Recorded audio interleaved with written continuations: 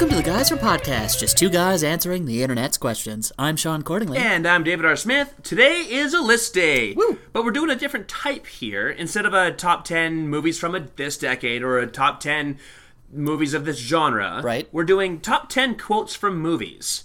And this is coming to us from Andrew. So I appreciate Andrew for sending us a different spin on a list. But still a list. Because we know that people like lists. Yeah. Now, I went a little bit different than I even thought I was going to go. Okay. I may take you on a bit of a walk here.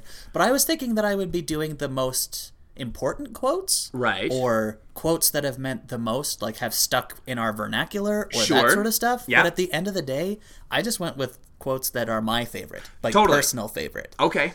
Yeah, and there's somewhere... I mean, I've got like monologues in here that I might try to pare down, but there's also some, like, there's a couple movies where I've got 3 or 4 that I just couldn't call it. And I was like, there's a few here, but they're also like quick one-liners. That's okay. So I've kind of mixed it up a little bit here because we had no parameters for this. No, it's just top 10 movie quotes. And we decided this generally when we do a list, it's like I'll get to Sean's place to record. It's like, this is what we're doing today. So then I'll scramble to make a list. Yeah. But this one, knowing that A, I'm crunched for time, and B, that it would take a little bit more effort, I was like, we talked about it beforehand. So I was sitting at home yesterday watching Netflix, and I was just going through different lists. I was like, these are my quotes. Yeah. So do you have honorable mentions again? I do. Okay, great. Perfect. Do I have honorable I just mentions? wanted to make sure that we were doing this like every other list. It's every other list. It's the Guys from Podcast list. So it's our top 12, but really our top 10. Right. Okay. Although you did say that you have more than one line from some movies, and I may have that happen once or twice as well. Perfect. So it's our top 10 quotes from movies, despite the fact that it's 10 movies that have great quotes. Plus Sure. 2 extras. Yep. And more. It's so hard. There's so many good ones. It's very, very true. As my football teams both won this weekend, Sure. and it's super rare that I got to watch the Steelers and the Buccaneers play, Dave is letting me go first this week. Yeah. Just to celebrate the fact that we beat the Seahawks. Well, the 'cause Stampeders it's funny. lost, so I'm mourning. So I feel like Yeah. I need, that's punishment. So I get to go second. Exactly. Yeah. So now, Okay. how many of... I'm afraid of this answer. Okay. How many of your movies have I seen? Some. Okay. Probably more than you're expecting. Okay. But I will maybe be surprised that you haven't seen... You'll probably surprise me with a couple, but I think you have seen at least 2/3, if not 3/4 of my list. What I thought might be fun is if we did the quote first and then tried to guess the movie. I don't know if that's going to work or not. It could. I don't know. It was just something, it was a thought I had the other day. Anyway, or we could just be like, this is from this movie and talk about it, and then we could talk about why the quote is fun And the movie? Yeah. Like we normally do. Sure. Okay, let's just do it that way. I mean, if you want to guess where this... I'm looking at my first honorable mention. I'm like, I don't know that Dave has seen this, but can try. That's the problem. No, let's just do it the other way. Let's Okay. just do it the normal way. So my first honorable mention quote is, "One morning I shot an elephant in my pajamas. How he got in my pajamas, I don't know." To not have a Marx Brothers one-liner in my list would have been a complete shamble for me. Just because I love the Marx Brothers. Okay. I always have. I can't put, what Chaplin one-liner can I put in? Or Buster Keaton. They're the silent comedies and stuff. But I just love that one. It's from Animal Crackers. And you don't even need context for it. No, because it's just it's literally just... You could have there are comedians nowadays who do one-liners, and they could drop that line today, and you don't even need context. Like that sounds like something that Stephen Wright would say in his act, and people would just be like, "That's funny." Whereas this is Groucho Marx speaking very quickly, like Groucho Marx does with his terrible fake mustache. Amazing. Yeah. So that's my first honorable mention. We won't dwell on it too long because they're honorable mentions, and we're already 5 minutes in. Good Lord. Okay, my first honorable mention. The first line is, Vince, you said before you were waiting for a sign. What sign were you? What are you waiting for? The line is, goes with the traveler. He will come in one of the pre-chosen forms. During the rectification of the Voldrini, the traveler came as a large and moving Torg. Then, during the reconciliation of the last McKettrick supplicants, they chose a new form for him, that of a giant slore. But this is the best part. Many Shovs and Zools knew what it was to be roasted in the depths of the slore that day, I can tell you. But I felt that needed the context. But that last line, many Shovs and Zools knew what it was to be roasted in the depths of the slore that day, I can tell you. Love it. Okay. Yeah. Like, there's so many from Ghostbusters that... I have some coming. I figured. Yeah. I figured. And so it's just like, there are so many, and I just kind of... I think you've even mentioned this, like, tried to remember that line on a podcast before when we were talking Ghostbusters. Yeah, because I can picture Rick Moranis telling this story, and he's just so excited about this. He looks so happy about it. Yeah. So it's one of those movies where... Like, there are so many quotes. And, like, I don't know if tomorrow this top 10 might be completely different. Like, the order might be different. Oh, yeah. I'm not all that stressed about order on this one. I just kind of went through and I was just like, I like this one. So this is next. Oh, this is number 5. Okay, so this is my number 5. So, anyway. Fine. So, my honorable mention, despite the fact that tomorrow it could be number 1, is from Ghostbusters. My second honorable mention is You Do It for Randolph Scott. Dave's thinking. Oh, I can't think of it offhand. It's from Blazing Saddles. Oh, damn it. Which you've seen, yes, right? I have seen, yeah. That's when the town is... They've given up because Lamar's got the posses coming. Sure. So they've got all of their stuff on, like, carts and things. And Sheriff Bart, like, rides up and is, like, trying to convince them to stay, and none of them are willing to even listen to him. So then his his fallback position is, You Do It for Randolph Scott. And then everybody stands up and, like, takes their hats off and puts it over their hearts. And then a chorus, like, singing Randolph Scott.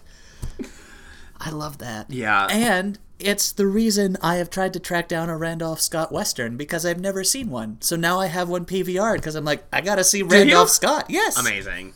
That's fantastic. So that alone made it kind of need to be on this list. Sure. For me. I like it. I like that there are, on my list in particular, but I'm sure on yours, there's difference. Like, there's some that are, like, deep and impactful, and then there's some that are just really funny. Yeah. Like, so I go from Shovs and Zools roasting in a slore to my second honorable mention, which is, it's only after we've lost everything that we're free to do anything. I'm like, no, Sean's looking. I think that might have been shortlisted. Oh, nice. I don't think that actually made it onto my list, but that was on my short list for sure. Because it's, like, Fight Club has so many great lines in it, but that one in particular, there's just something so existential about that, I guess. Yeah. And it's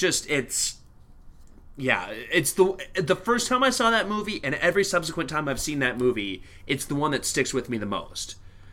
And it's just very visceral, I guess. No, anyway, that's fair. Yeah. I'm looking, and I've now found it. I have the shortlist stuff on other pages, but I have other Fight Club narrator quotes coming. Well, there you go. Because so, you're exactly right. Yeah. This might be the most crossover list we've ever had, which would be incredibly weird. So weird. Yeah, it took us up to, like, a quote list for us to get a bunch of crossovers. Somebody's going to tweet at us and be like, well, actually, you had this one had 4, and this one had... Thank you for listening so hard. My number 10 is I can't lie to you about your chances, but you have my sympathies. I can't lie to you about your chances, but you have my sympathies. You have seen this? You've seen it because of me. Okay. Because it's from Alien. Oh. Oh, is that the... Ash. Okay. Ash says that. Right. Where after they've figured out that Mother and Weyland-Yutani has screwed them all completely, it's all about getting the alien back. Right. Whereas, can we stop this? No, I can't let you. There's nothing and this is... And so Ash is the android, right? Yeah. Yeah, okay. Yeah. Right. So, and that one line is, it's just, he understands what he has done, and he feels bad, but he doesn't. Because he's a robot. Because he's done what he is supposed to do. Cyborg? Android? Android. Okay, yeah. What's the name of what's Bilbo's name? The guy who plays... Ian Holm? That's the one. Yeah. Yeah. Because what's Bilbo's name? Like Bilbo Baggins, I guess. Yeah. He also goes by Underhill for a while. What else? I just appreciate that. Nice. That's a good pull. Thank you. Actually, yeah.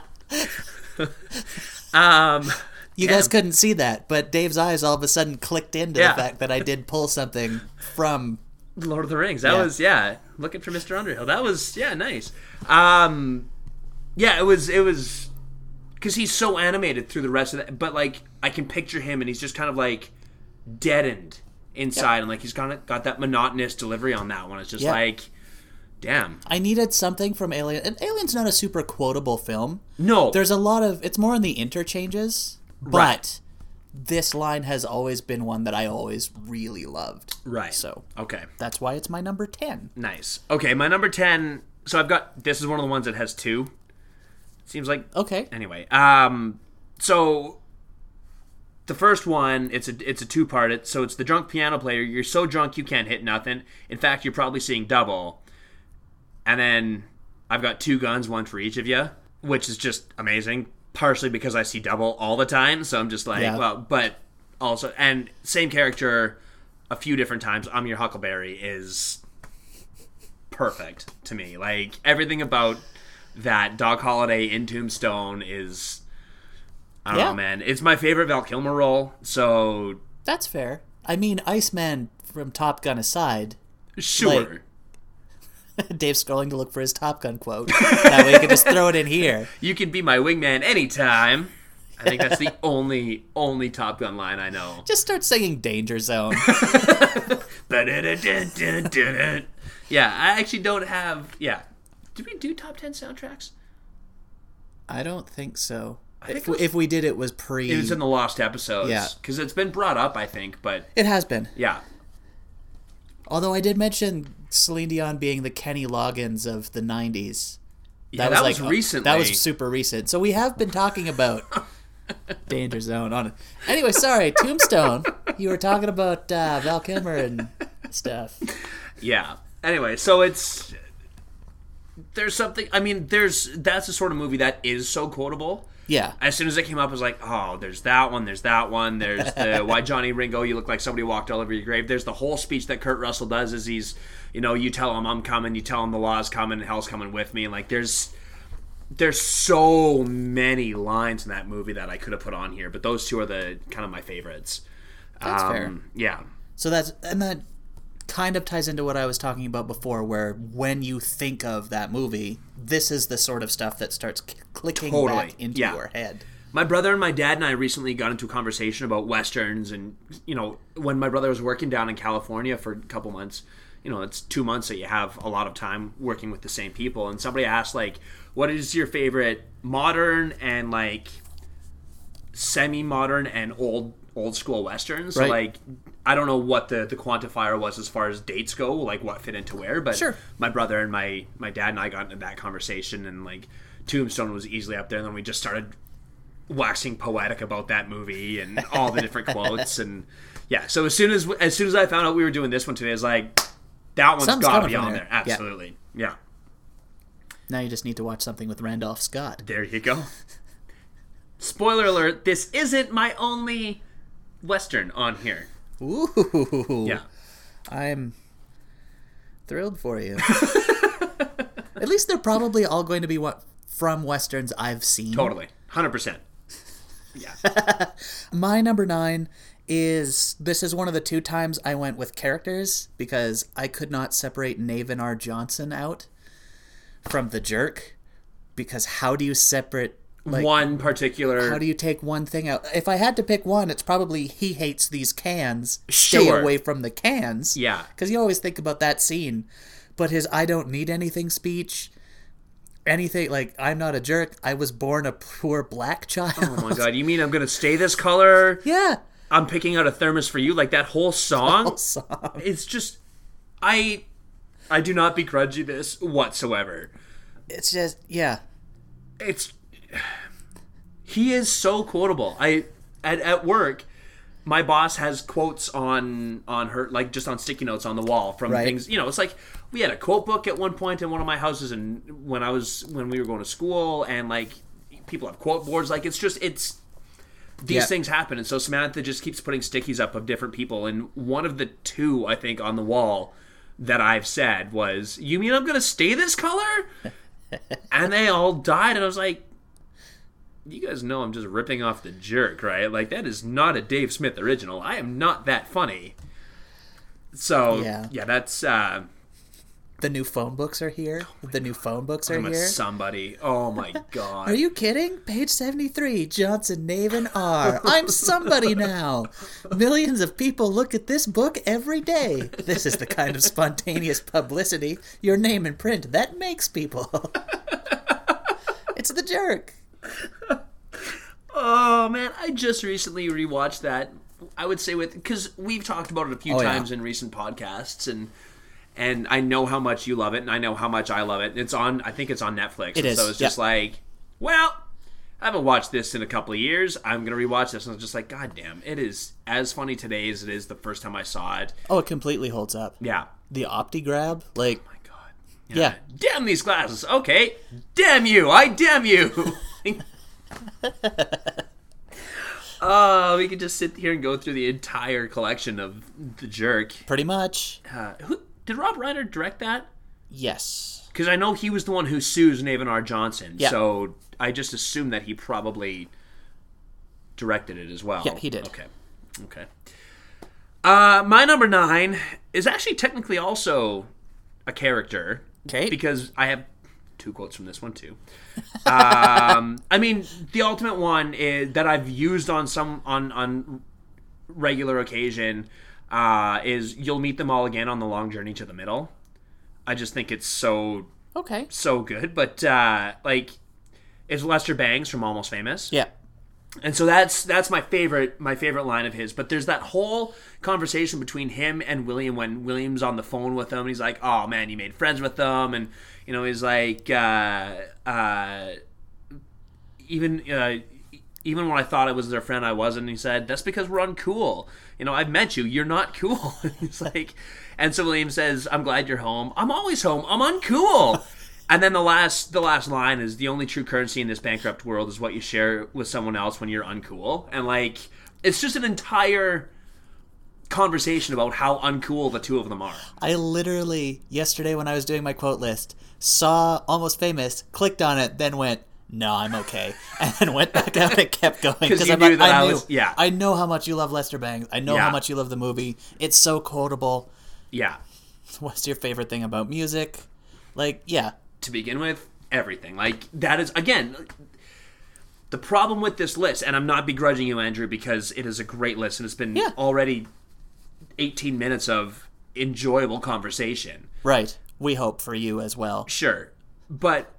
Man, I thought they just talked about Gone with the Wind the whole time. It's just our 1 through 10 is Frankly My Dear, I Don't Give a Damn. I'll Never Go Hungry Again. There's a ton of famous... Yeah. In our movie culture, pop between culture that lines. and Casablanca, it's just like, okay, there we go. We got this. Yep. But yeah, no, it's been really fun. But there's some that I've had a really, really hard time narrowing it down, as you can tell. Like, my last 2 have had multiple. Although I think I have one more that's multiple, and then a bunch of like big long diatribes, and then I'm good. But anyway, sweet. Yeah. Cool. Yeah. Did we do an entire podcast on Almost Famous? We talked about it. I'm sure we did. That was back in the Was Before, for sure. Yeah. Anyway. Well back into the Lost podcasts, for sure. I guess there's an idea for people if they want it. We have done... Well, we talked about... I mean, we talked about how we did an entire podcast on the Overlook Hotel / The Shining.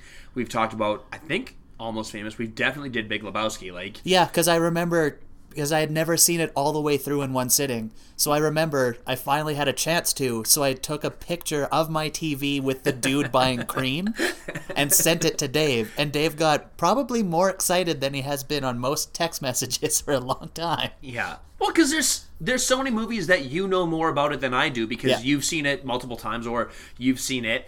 And which does help me in knowing about them. It does.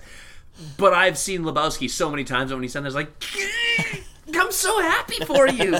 I wish I could be watching it basically for the first time. All the way through. All the way through. I knew everything that happened, and I'd seen, but and we talked about it 100 times, I never knew that that he went to his landlord's play. I never knew that. Right. And that made me so happy. Weird play. I have no actual Big Lebowski quotes on here. That seems weird to me. This podcast is over! Well, we have to take a break for the ad anyway. Yeah, there you go. You could add one in. Okay, perfect. My number 8, getting us back kind of on track, although this seems like it's going to be one of these meandering podcasts. Oh, yes. Is, don't you think dreams and the internet are similar? They're areas where the repressed conscious mind escapes. You have never seen this because it's Paprika. Oh. Can you say the quote again? Sure.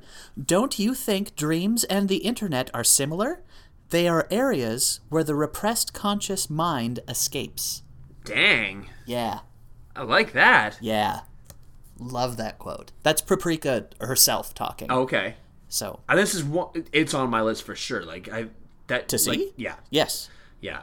Do you own it? Yes. Okay. You borrowed Outlander first. Right. The thing with Paprika was we also talked about it might be best for you to see it with me. Right. As opposed to just you by yourself with your dog. Right. Right. Because this seems like one that you might want to talk to me about. I have seen it enough times that I get the interpretations, whereas the first time it can be kind of just a mind warp. Sure. So basically it was just a matter of we barely have time to record a podcast at this point, let alone hang out for 2.5 hours to watch a movie. Right. Right. All right.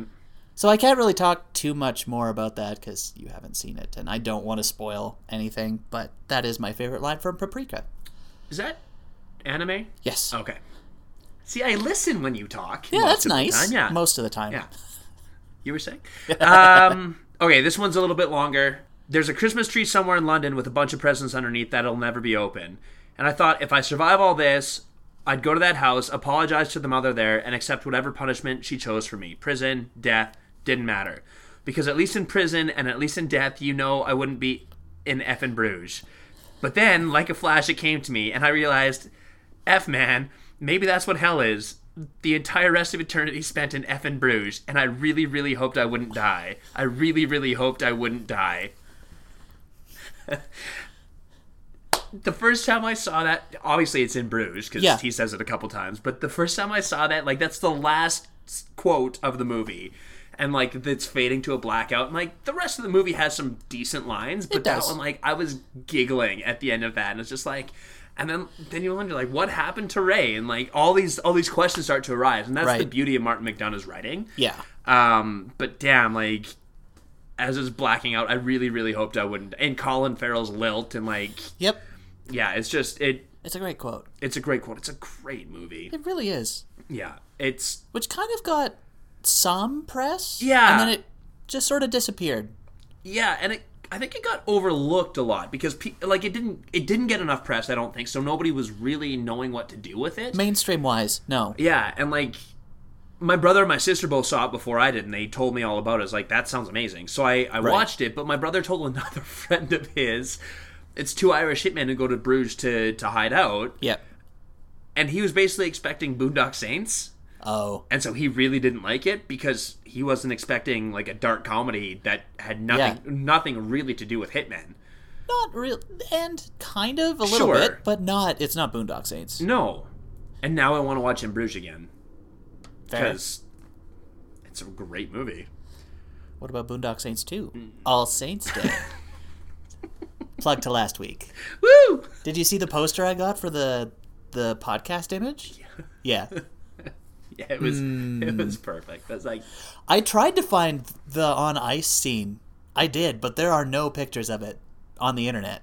So I was I could either watch Boondock Saints 2, screen cap it, or take this poster. Yeah, that was a better choice. I feel like it was. Yeah. Number 7? Yep. He's not the Messiah. He's a very naughty boy. It's got to be Monty Python, Life of Brian. Definitely is. Perfect. I'm not sure I've seen Life of Brian, but... That's also the name of the opera, the operetta that they made out of Life of Brian. Okay. But, I mean, that's pretty obvious. It encapsulates the movie perfectly. Yeah. It's hilarious. It's Terry Jones playing Brian's mom, which is awesome. And she's yelling that to a group of followers who think that he is a messiah. He's not the Messiah. So it's Terry Jones yelling it to a group of followers saying he's not the Messiah, he's a very naughty boy. Yep. That's amazing. Yeah, out a window. Monty Python, man. Like, they're so good. They are so good. And, like, do you have Holy Grail on there? I chose to do this one from Life of Brian rather than just it's loading my list up. Well, and that's the thing, right? Because they are so quotable. Yeah. I mean, you can do the entire African swallows, the entire swallow speech. You can do, like, there's so many different ones from...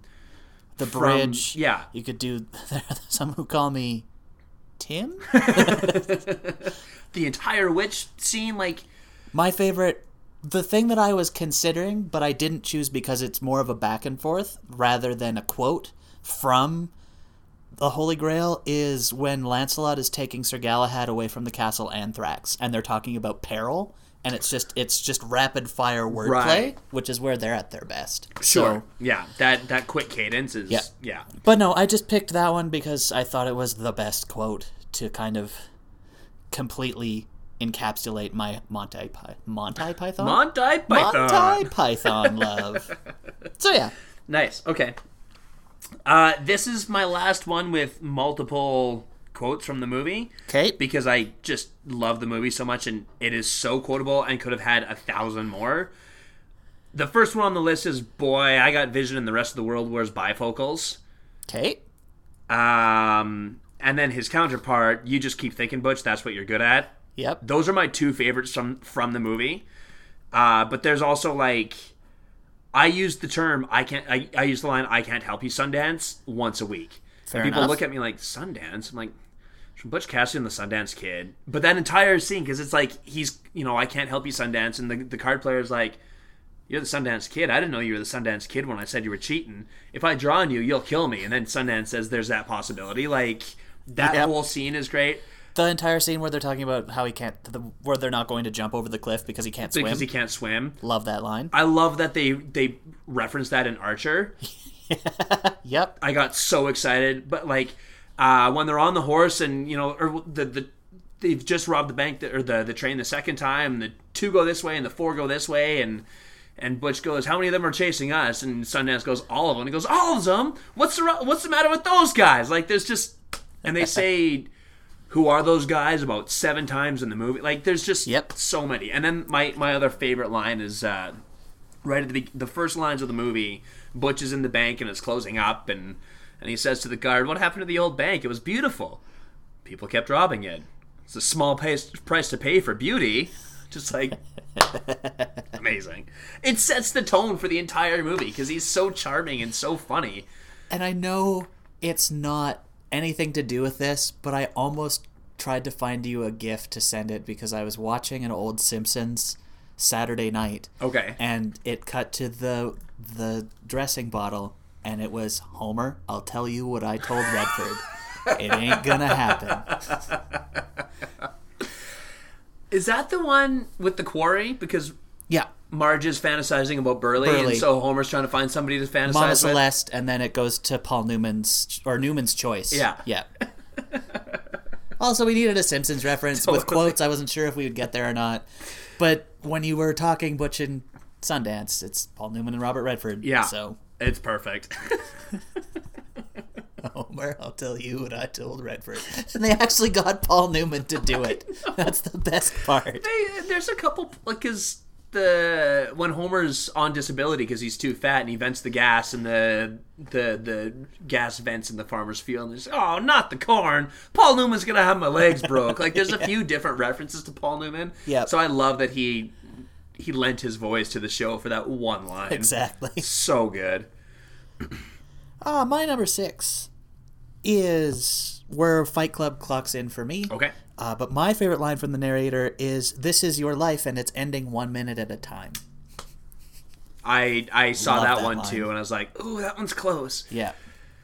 There's also a little bit of me that's like, you met me at a very strange time in my life is a great line, but that needs more context. Yeah. As opposed to the two that we've pointed out. This is your life, and it's ending 1 minute at a time. It's just so... love it. Existentialist, and it's also it says nihilist, everything you need it to say. Yeah. Anyway, we already talked a little bit about Fight Club. Fight Club's awesome. Fight Club is awesome. Completely underrated when it came out, but it's when it developed. came out, absolutely. Yeah. How do you sell that? That's the problem. Fox had no idea what they had. Well, and that's one of those movies where I don't think you can sell it. No. I think you just kind of have to put it out into the ether and hope that it gets this snowball effect. It'd probably be easier now. You could roadshow it a bit, get word of mouth, and then release it. Totally. So, anyway. Okay. Another longer one. There's so many that, like, it can't be one line. It's got to be... See, and that's where I put to kind of narrow my list down. That's how I did it, where I was like, okay, it has to be lines. Well, then maybe I'll try and... No. You did it your way, I did it mine, and it just makes it a little different. Okay. My number 6. Bob Ewell fell on his knife. He killed himself. There's a black man dead for no reason. Now the man responsible for it is dead. Let's let the dead bury the dead this time, Mr. Finch. I never heard it tell it was against the law for any citizen to do his utmost to prevent a crime from being committed, which is exactly what he did. But maybe you'll tell me it's my duty to tell the town about it, not to hush it up. Well, you know what'll happen then. All the ladies in Maycomb, including my wife, will be knocking on his door bringing angel food cakes. To my way of thinking, taking one man who done you this town a big service and dragging him and his shy ways into the limelight, to me that's a sin. And I'm not about to have it on my head. I may not be much, Mr. Finch, but I'm sheriff of Maycomb County, and Bob Ewell fell on his knife. Good night, sir. I mean, again, To Kill a Mockingbird has 1,000 different things I could... That entire Atticus Finch speech, which is gargantuan. Yep. I was actually wondering what you were going to take from TKAM. Yeah. I'm like, he'll take something. Yeah. And like, so I was Stand up, child, your father's passing. I was thinking that might be the one you'd go. That one gets me every time. Right? But I love Sheriff Tate's last speech. Like, That's it encapsulates everything that they talk about in that movie. And yeah, there's a lot in that movie that I could have pulled from. And there's just something about, like... Anything while she's wearing the ham. Yeah. Like, it's just... Well, and that's like... Everyone forgets that. So every time we talk about this movie, I will bring up the fact that Scout wears a ham at the end. And it's such a bad ham. It's a terrible ham. Yeah. Yeah. And like, there's so many... Like, she's got lines, you know, don't say hey to me, you ugly child. Like, there's just so many remarkable lines. But there's one... You know, in that last line, I may not be much, but I'm still sheriff of Maycomb County, and Bob Ewell fell on his knife. It's just like, yep, you get it, Sheriff Tate. Thank you.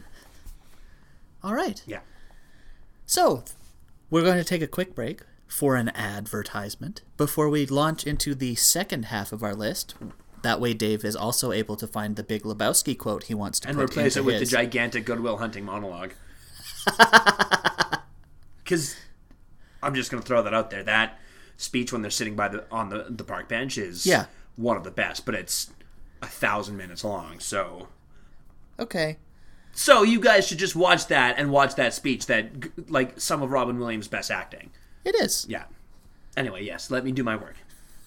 So the second half is brought to you in part by Wickham Standard Assurances. Are you feeling down?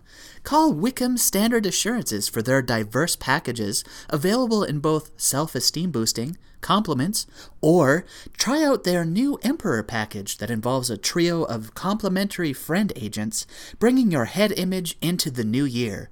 That's Wickham Standard Assurances, assuring you in the future. And we're back, and I'm just going to pass it right over to Shaun. Yay!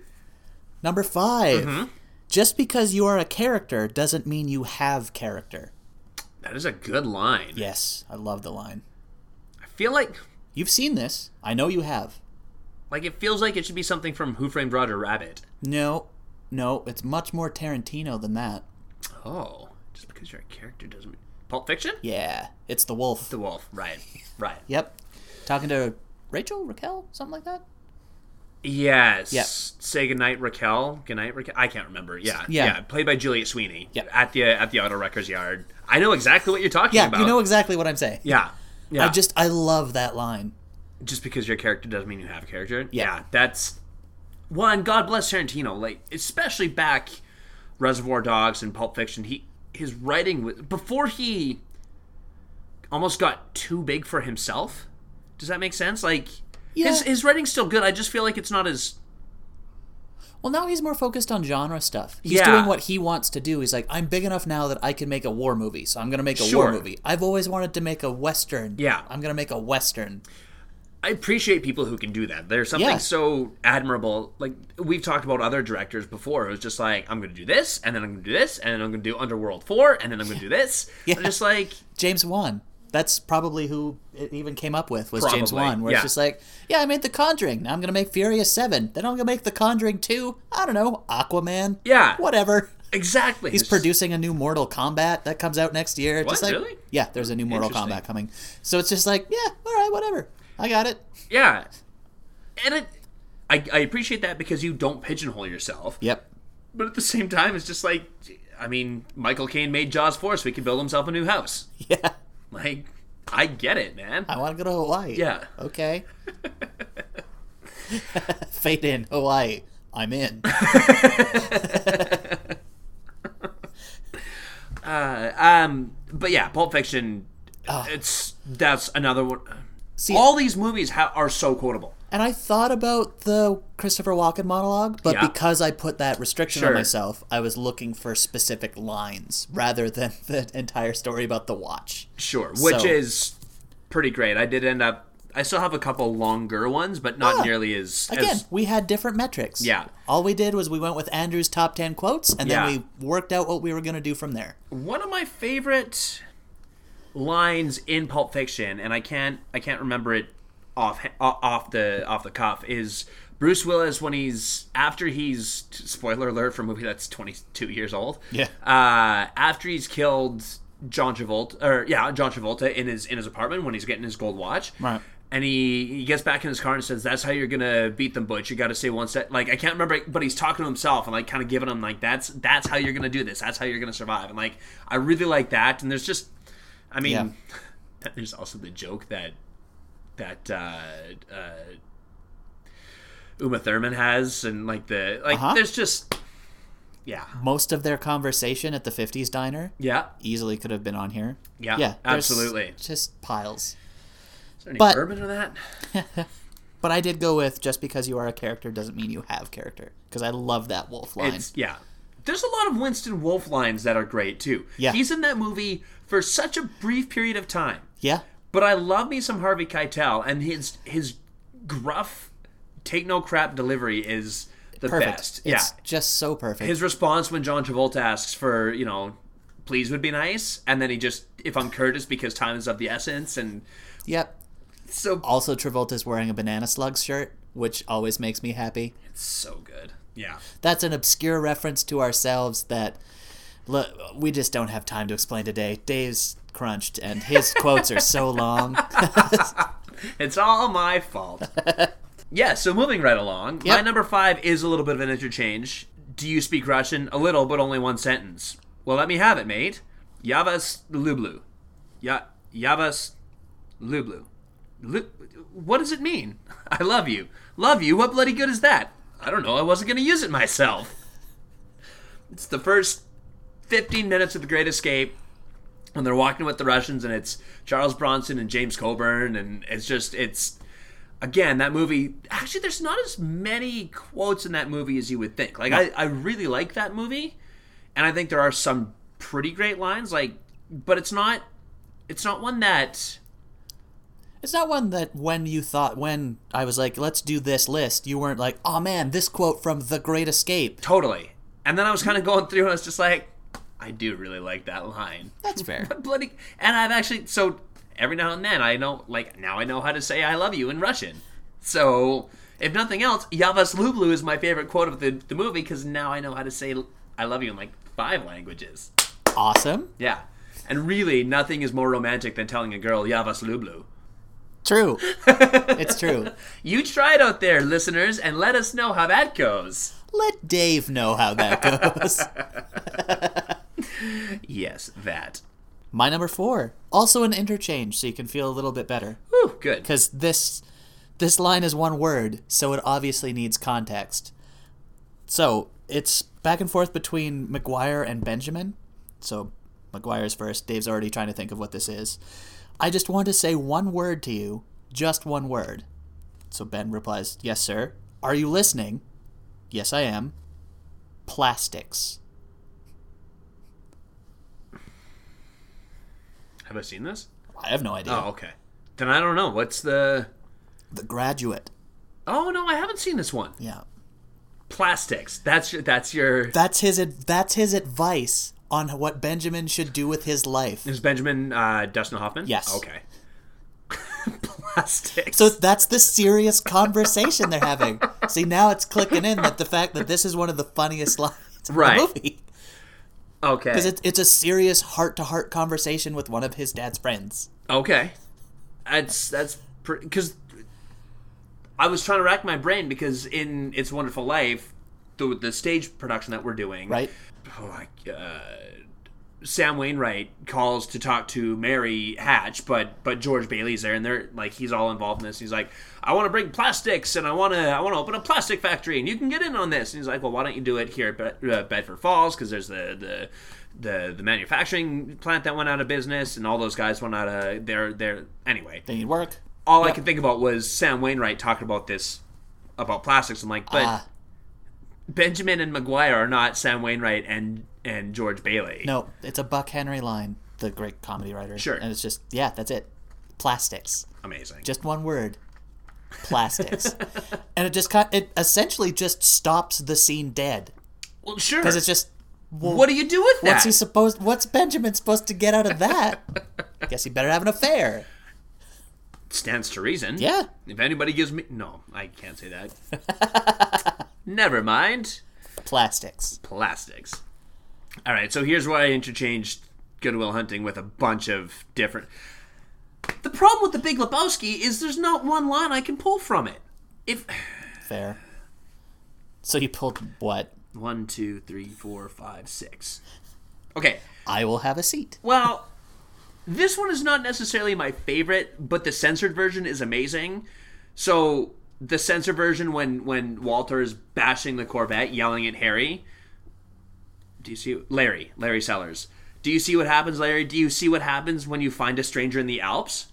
And I remember watching that with Derek and Ian one night at my place when I lived in Varsity. So right. Just before you and I moved into Bridgebois. And I was like, and we all kind of looked at each other like,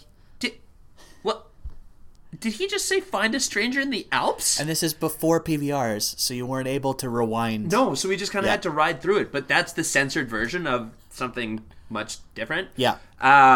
So that one, because it's just so absurd, is amazing. But there's like, The Dude Abides obviously is classic. Nihilists. I mean, say what you want about the tenets of National Socialism, dude. At least it's an ethos. I love that. Yep. I'm not the dude, so that's what you call, or I'm not Mr. Lebowski, I'm the dude, that's what you call me, that or his dudeness, or duder, or El Duderino if you're not into the whole brevity thing. But the two, I mean, that rug really tied the room together. Easily got to be the most quoted line from that movie. Yep. But probably my favorite line, because of the delivery and just because of the absurdity, is when Jeff Bridges, when the dude is getting his, when he's getting drowned and dunked in the toilet, and the guy, he pulls out the bowling ball and says, "What the hell is this?" And he goes, "You're obviously not a golfer." And then he drops the bowling ball and off he goes, and just like, it's perfect. Because that whole, like, it's just, if you've never seen the movie, you have no idea what's happening. Nope, none. And wife, do you see a ring? Like, the toilet seat's up, man. And like, he flips the toilet seat down and there's like the line, because it's clearly hasn't been, there's that whole scene, but you're obviously not a golfer, just quantifies everything about it. So in the 5 minutes between when Shaun and I stopped the first half and started the second half, I found those ones. But you probably, with a little bit more time, could have found a couple more, put some thought in it. Yeah. Would have had a bunch more that weren't on lists or in quote lists. Do you remember, I don't know if you were around that year, but remember the chalkboard outside the nickel and dime office at the university? Yeah. There, at one point, somebody wrote something on that chalkboard, which was a Big Lebowski quote. And so Ian and myself and Cody Harper. Do you remember Cody? I do. Yep. Yeah. And there was a few other people. We just as we'd walk past the board, we'd look and like write a different one down on there. And eventually, that board just got filled with Big Lebowski quotes, and it was the awesome. Best. Yeah, it was really fun. Yeah, so it's fair enough. Those damn Coen brothers. I probably could have picked a bunch of different Coen brother movies too, right? Like Fargo. Oh, Fargo. Old Brother, Where Art Thou has some amazing lines. Yep. It's all the stuff about a toad. Oh yeah, and like he's a suitor, and when they're she went an RUNNOFT, like that whole conversation when they're having dinner and like it's just yeah, those Coen brothers. There was a bunch of other like great quotes that I was looking up, and there was Barton Fink. There we got another one. They're good. I guess if anybody wants us, we have been actually asked to talk about specifically Coen Brothers movies, and we've never done it because you haven't seen enough of them. Right, I'm close. I'm trying to work my way through their entire collection. There's a few on the earlier ends that I haven't seen, like Blood Simple and that sort of stuff. Blood Simple and Raising Arizona, and which is so good. I think I got scared off because of Nicolas Cage, but doesn't matter. Nope, it's a Coen Brother movie. That's the thing, right? Like, there's actors in other Coen Brother movies I'm sure I don't love, but it doesn't even matter because they're the Coen Brothers.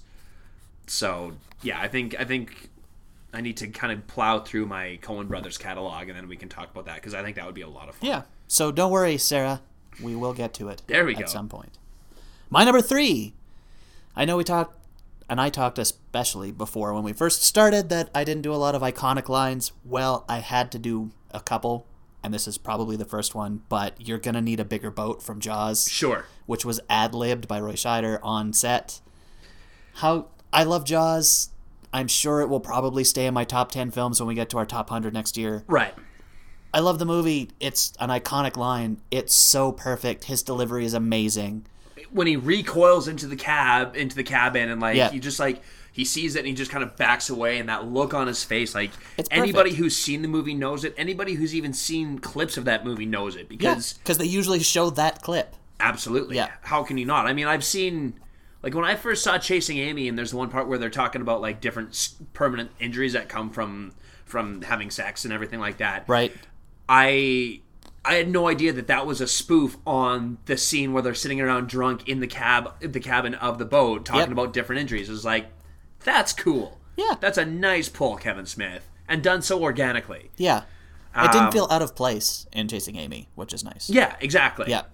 Yeah. Because it very easily could. Sure. If you're trying to make a reference to something like that. Yeah. But the way that they did it, and it just kind of, like, it flowed so nicely, But that scene where he's backing away and it's just like... Because he just saw the shark because he's chumming the water and there's Bruce. And you're like, there's Bruce. Yeah, it's very cool. I do dig that line.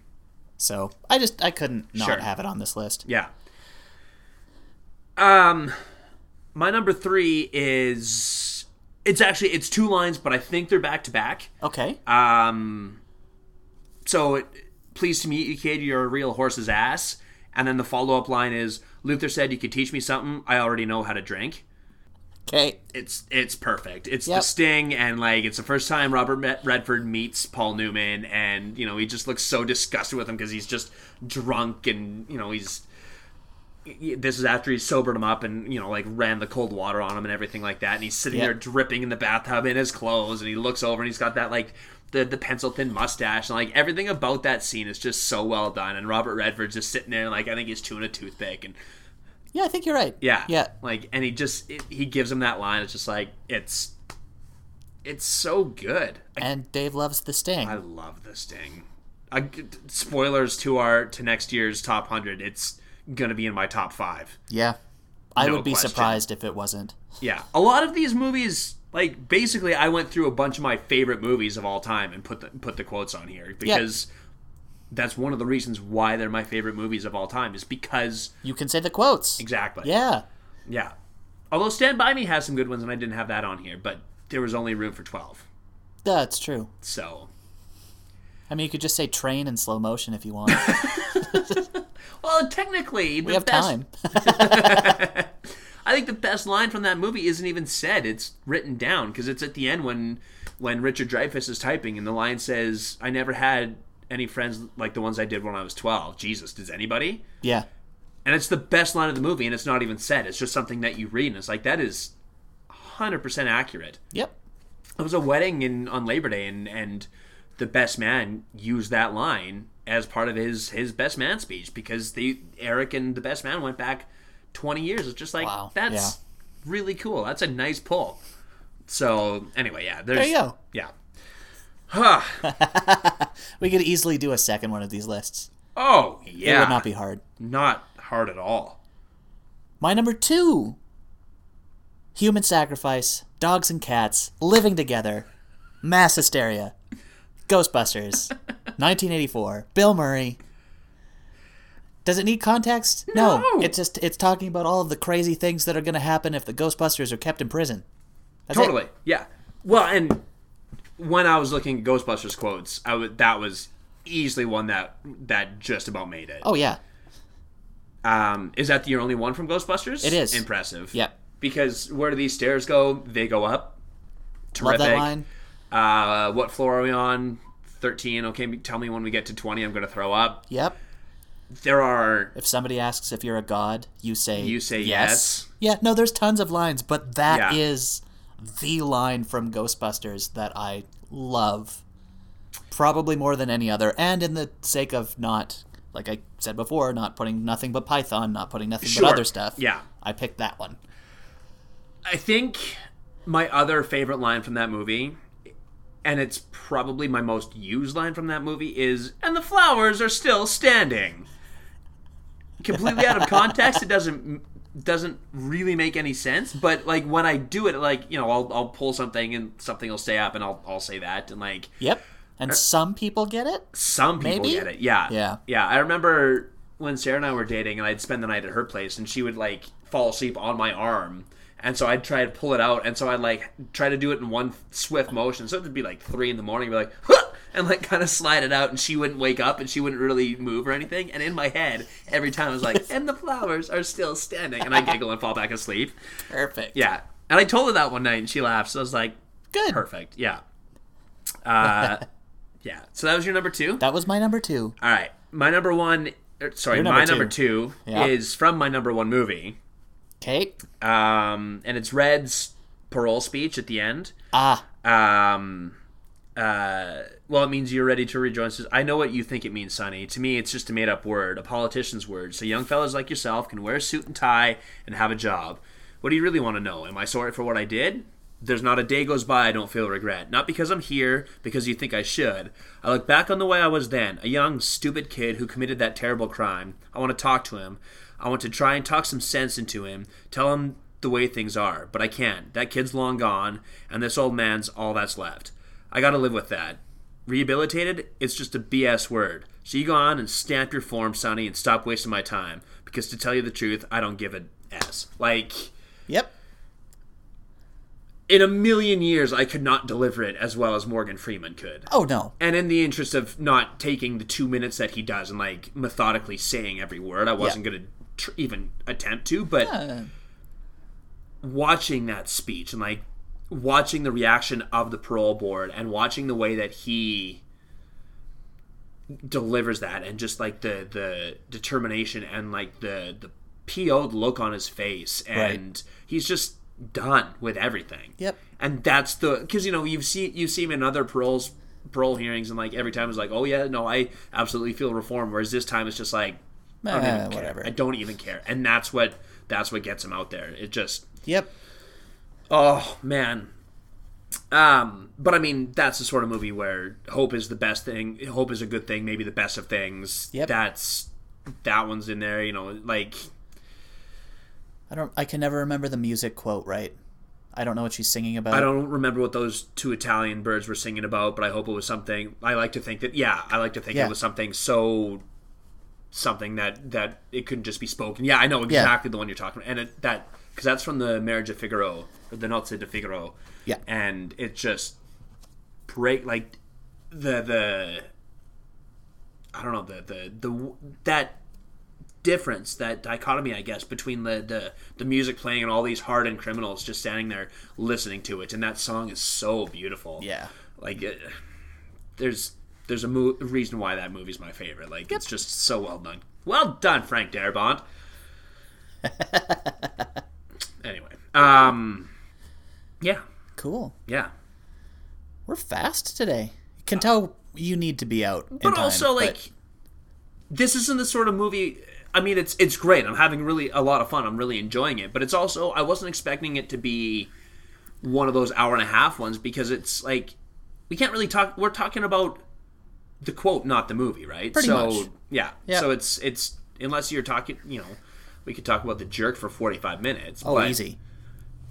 That's not what today is about. It's about the quotes. So, yeah. My number one is a character, because I was not able to separate out any Dr. Ian Malcolm line as being more fun than the others. Yeah. Because Jurassic Park, the Goldblum in Jurassic Park is so good and delivers so many lines that I don't know that there's a character equal. Usually a lot of the best lines, they'll come from other characters, sure. Or there'll be a couple really great ones from somebody. But Dr. Malcolm, there are so many. Oh man, he's just... Jeff, you could not have anybody else play that role. Nope. Nobody would have done it better. Jeff Goldblum combines the perfect amount of neuroses and rock star and nerd to become Ian Malcolm. Yeah. He's there with the leather jacket and kind of the tinted glasses, like a little bit of longer hair, but he's also talking about chaos theory. Yeah. But he's also Jeff Goldblum, so he's a little neurotic, and it's just everything about that character is amazing. Yeah. And Must Go Faster was so perfect that they used it again in Independence Day. Which is kind of amazing. Yeah, it is. Because you can kind of make the argument, and there's all those fan theories about it being the same universe and all that. Sure. Yeah. So it's like that to me is... That's another one of those, everybody, knows Must Go Faster. It's just... But he also says stuff like, God creates dinosaurs, God destroys dinosaurs. God creates man, man destroys God, man creates dinosaurs.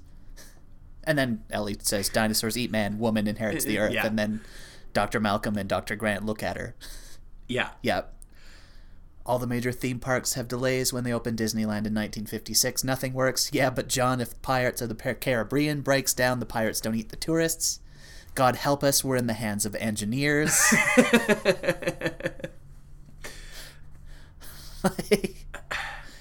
Well, and this isn't even a line, it's a sound. But when they're in the helicopter, uh-huh. I've told you, we've talked about the hour-long loop that somebody put to music, right? Yep. Okay, yeah.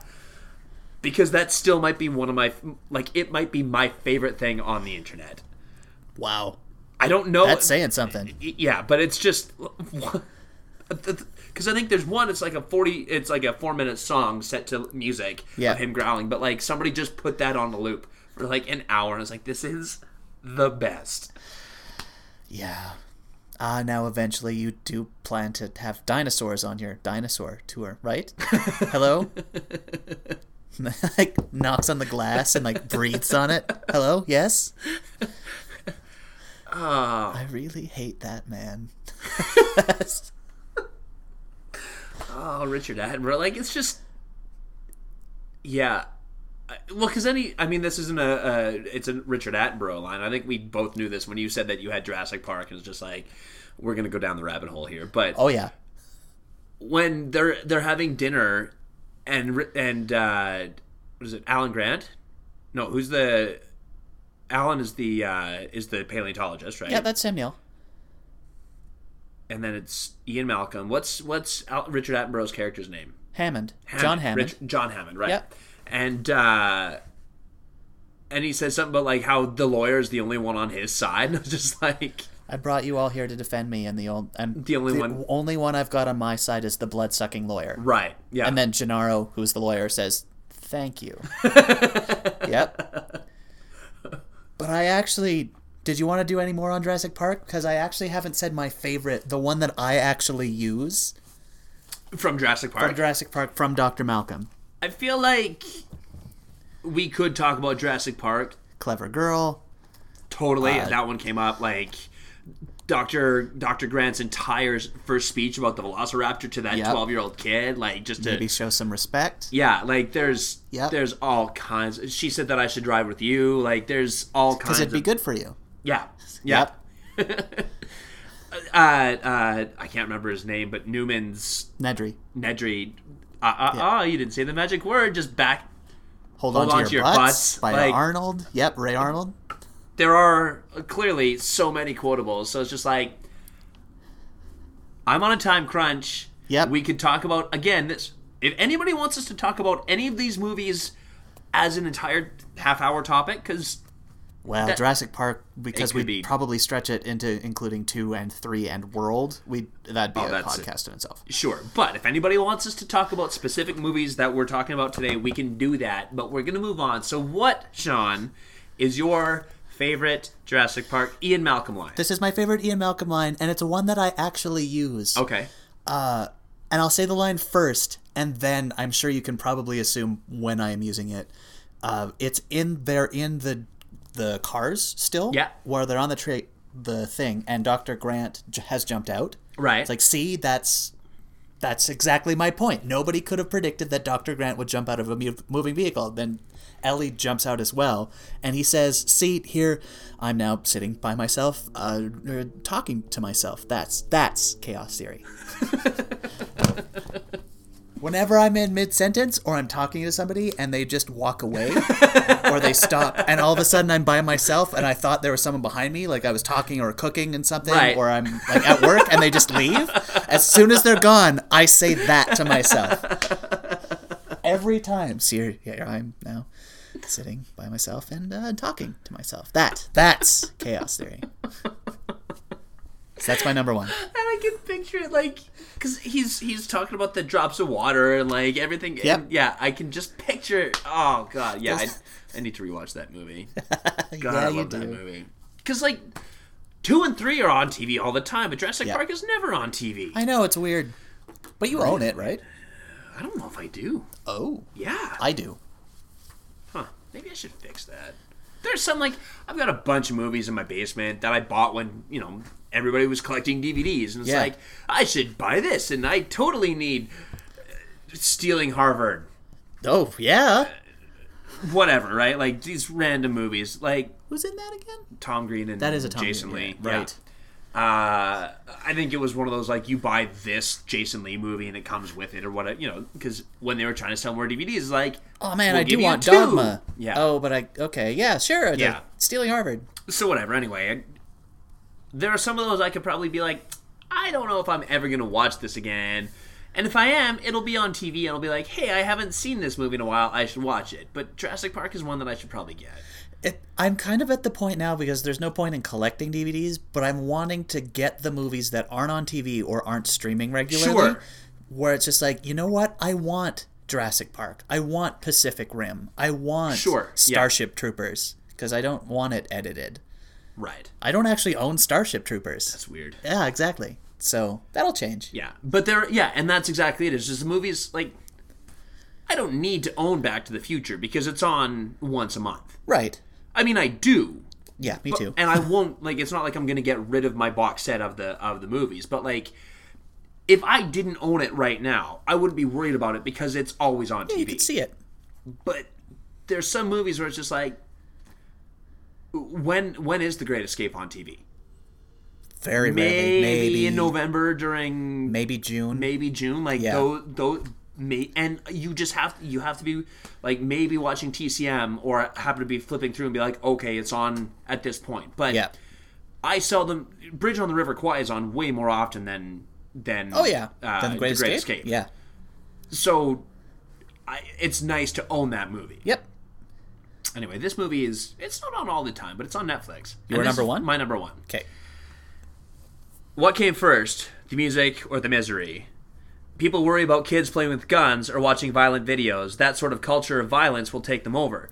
Nobody worries about kids listening to thousands, literally thousands of songs about heartbreak, rejection, pain, misery, and loss. Did I listen to pop music because I was miserable? Or was I miserable because I listened to pop music? Perfect way to start High Fidelity. Yep. It sets the tone for... I had a conversation with a guy I work with about High Fidelity, and Rob Gordon is not a good character. You don't, he's kind of a repugnant human being. He's cranky, and he, it's self-admittedly, he admits it. He says, what does she see in him? He's cranky, he a bunch of different adjectives to describe himself, and it's even he knows that he's not a good human being, and yet we kind of root for him, and more importantly, we find his story so compelling. Right. But that first opening monologue is the best way to set the tone for that movie. And I think it's I keep nodding. Sorry, audio podcast. Yes. Yeah, so I love that. I love the film. I love that quote. There's so many other, anytime they do a top 5 and all of those, there's so many different quotes, but that opening monologue, I guess, is right.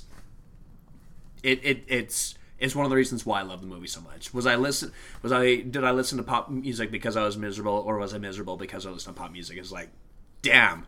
Yeah. And I'm pretty sure that's I can't remember who wrote the Nick Hornsby. I'm sure that's in the actual novel. Oh, probably. Because I read the novel years ago, and it's after I'd seen High Fidelity, and the script is basically lifted from the novel, so I'm sure it was in there, minus a few different things. I think instead of I haven't seen Evil Dead 2 yet, in the book it's I haven't seen Reservoir Dogs yet, and little things like that. Okay. But to make it more with the times, they did Evil. But for the most part, it's damn, this is very, very similar. So anyway, cool. Yeah, that's my line. I was expecting High Fidelity at some point. Yeah. Nobody could see it, obviously, because again, audio podcast. But as soon as Dave was 4 words in, Shaun he looked at me. He's oh yeah, there it is. Okay, great. Yeah. Well, I guess that's it. You, Mr. and Miss Internet, are the lifeblood. Yep, the lifeblood of our podcast, and we want to answer your questions or just have a good old chat. Want to talk to us on Twitter? I can be found at David Ron, that's Ron with 2 N's. My Twitter exploded on the weekend, which was crazy. Shaun is at Shaun Cord, that's Shaun with a U, and we are at Guys From Podcast. Email guysfrompodcast@gmail.com. Facebook us at The Guys From. And last night, Darth Vader came down from planet Vulcan and told me if you don't ask us a question, he would melt my brain. Yeah. If you enjoyed The Guys From Podcast, tell anyone you can, any way you can. Everything can help us get the word out there, but nothing helps anywhere near as much as throwing us a rating or a review on iTunes. A bunch of other podcatchers use iTunes rubric, so if you can throw us a rating or review there, if you're enjoying what you hear, that would be awesome. We are available pretty much anywhere podcasts are found, including the Blueberry app, Podbean, Stitcher, and Player FM. Hey Dave, is there anything you wanted to plug? Are you looking for a fun murder mystery here in Calgary? Vertigo Theatre is playing Agatha Christie's The Hollow. It's witty, charming, and gorgeous to look at. Very well done piece of theater. It's a little long, but the second act definitely tends to pick up, and you really kind of get hooked in and go along for the ride. So It's definitely worth checking out. It's running this Christmas season. I don't know what it runs to. I would say probably just you have a couple weeks anyway. So I'm just going to say that because it's not my theater. I'm just trying to pitch their show. Sean? On our website, www.theguysfrom.com, aside from hosting this very quotable podcast, we also write articles on things like music. I also write articles on things like music. Indie music every Tuesday, throwback tracks every Thursday. There's a top 100 Simpsons list. I've been doing a lot of video game stuff lately, some news. And where can I find all that again? www.theguysfrom.com. Oh yeah, that's why I haven't been writing. Head to ihorror.com for all of your horror news, interview, and review needs. And also, like I say every time when we do one of these lists, check out one of these movies that you haven't seen. I'm sure there's probably one of them. Chances are it's probably Paprika, so give it a shot. There you go. Special thanks to the Sweets for our outrageous opening music. Check out their website at www.wearethesweets.com. And also, despite the fact that they beat my Stamps, congratulations to the Ottawa Red Blacks for winning the Grey Cup this year. It's the first time they've won it for their city in 40 years, so That's cool. It was a hell of a game. I know some of you, probably most of you, have never watched a CFL game in your life. But this was probably one of the most exciting CFL games I've seen in the last 10 years. So the outcome sucked for me, but it was a great game, and congratulations to Ottawa. This has been episode 144 of the Guys from Podcast, the 144th podcast. I was trying to come up with a quote, and I'm just like, nah, just go with that. Thanks for listening. Once again, I'm Shaun. And I'm Dave. Taking us out this week is The Left Behinds and their song Streetlight Owl. You can check them out at theleftbehinds.ca. Remember, if you have an original song that you would like us to feature at the end of our podcast, send us an MP3 or the download link to your SoundCloud along with any information about your band that you would like us to pass along. We are big fans of the indie community and we want to lend our support. Our email address is guysfrompodcast@gmail.com. Have a great week, everybody. The Guys from Podcast is brought to you in part by nothing. Nothing. It doesn't pay well.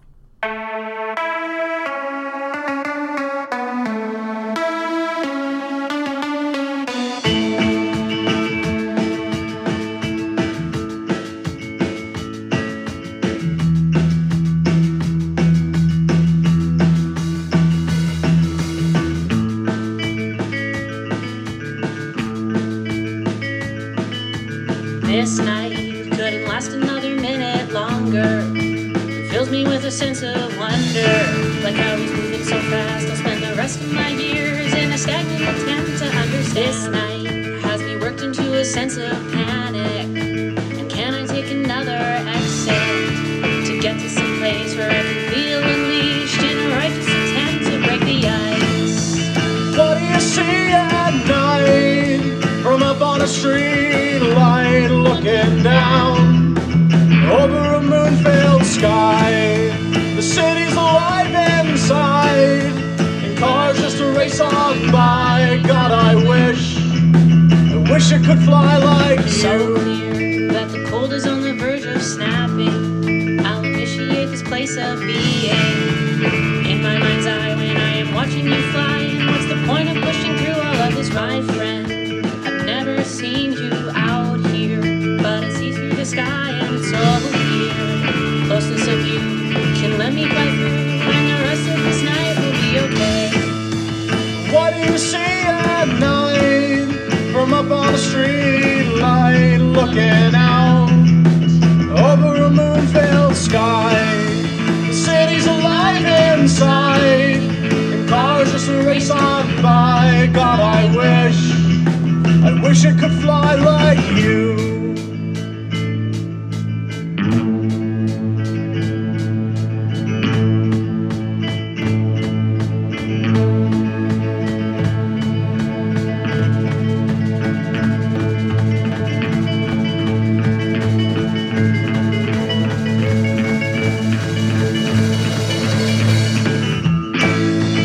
What do you see at night from up on a street light, looking out over a moon-filled sky? The city's alive inside, and cars just race on by. God, I wish it could fly like you.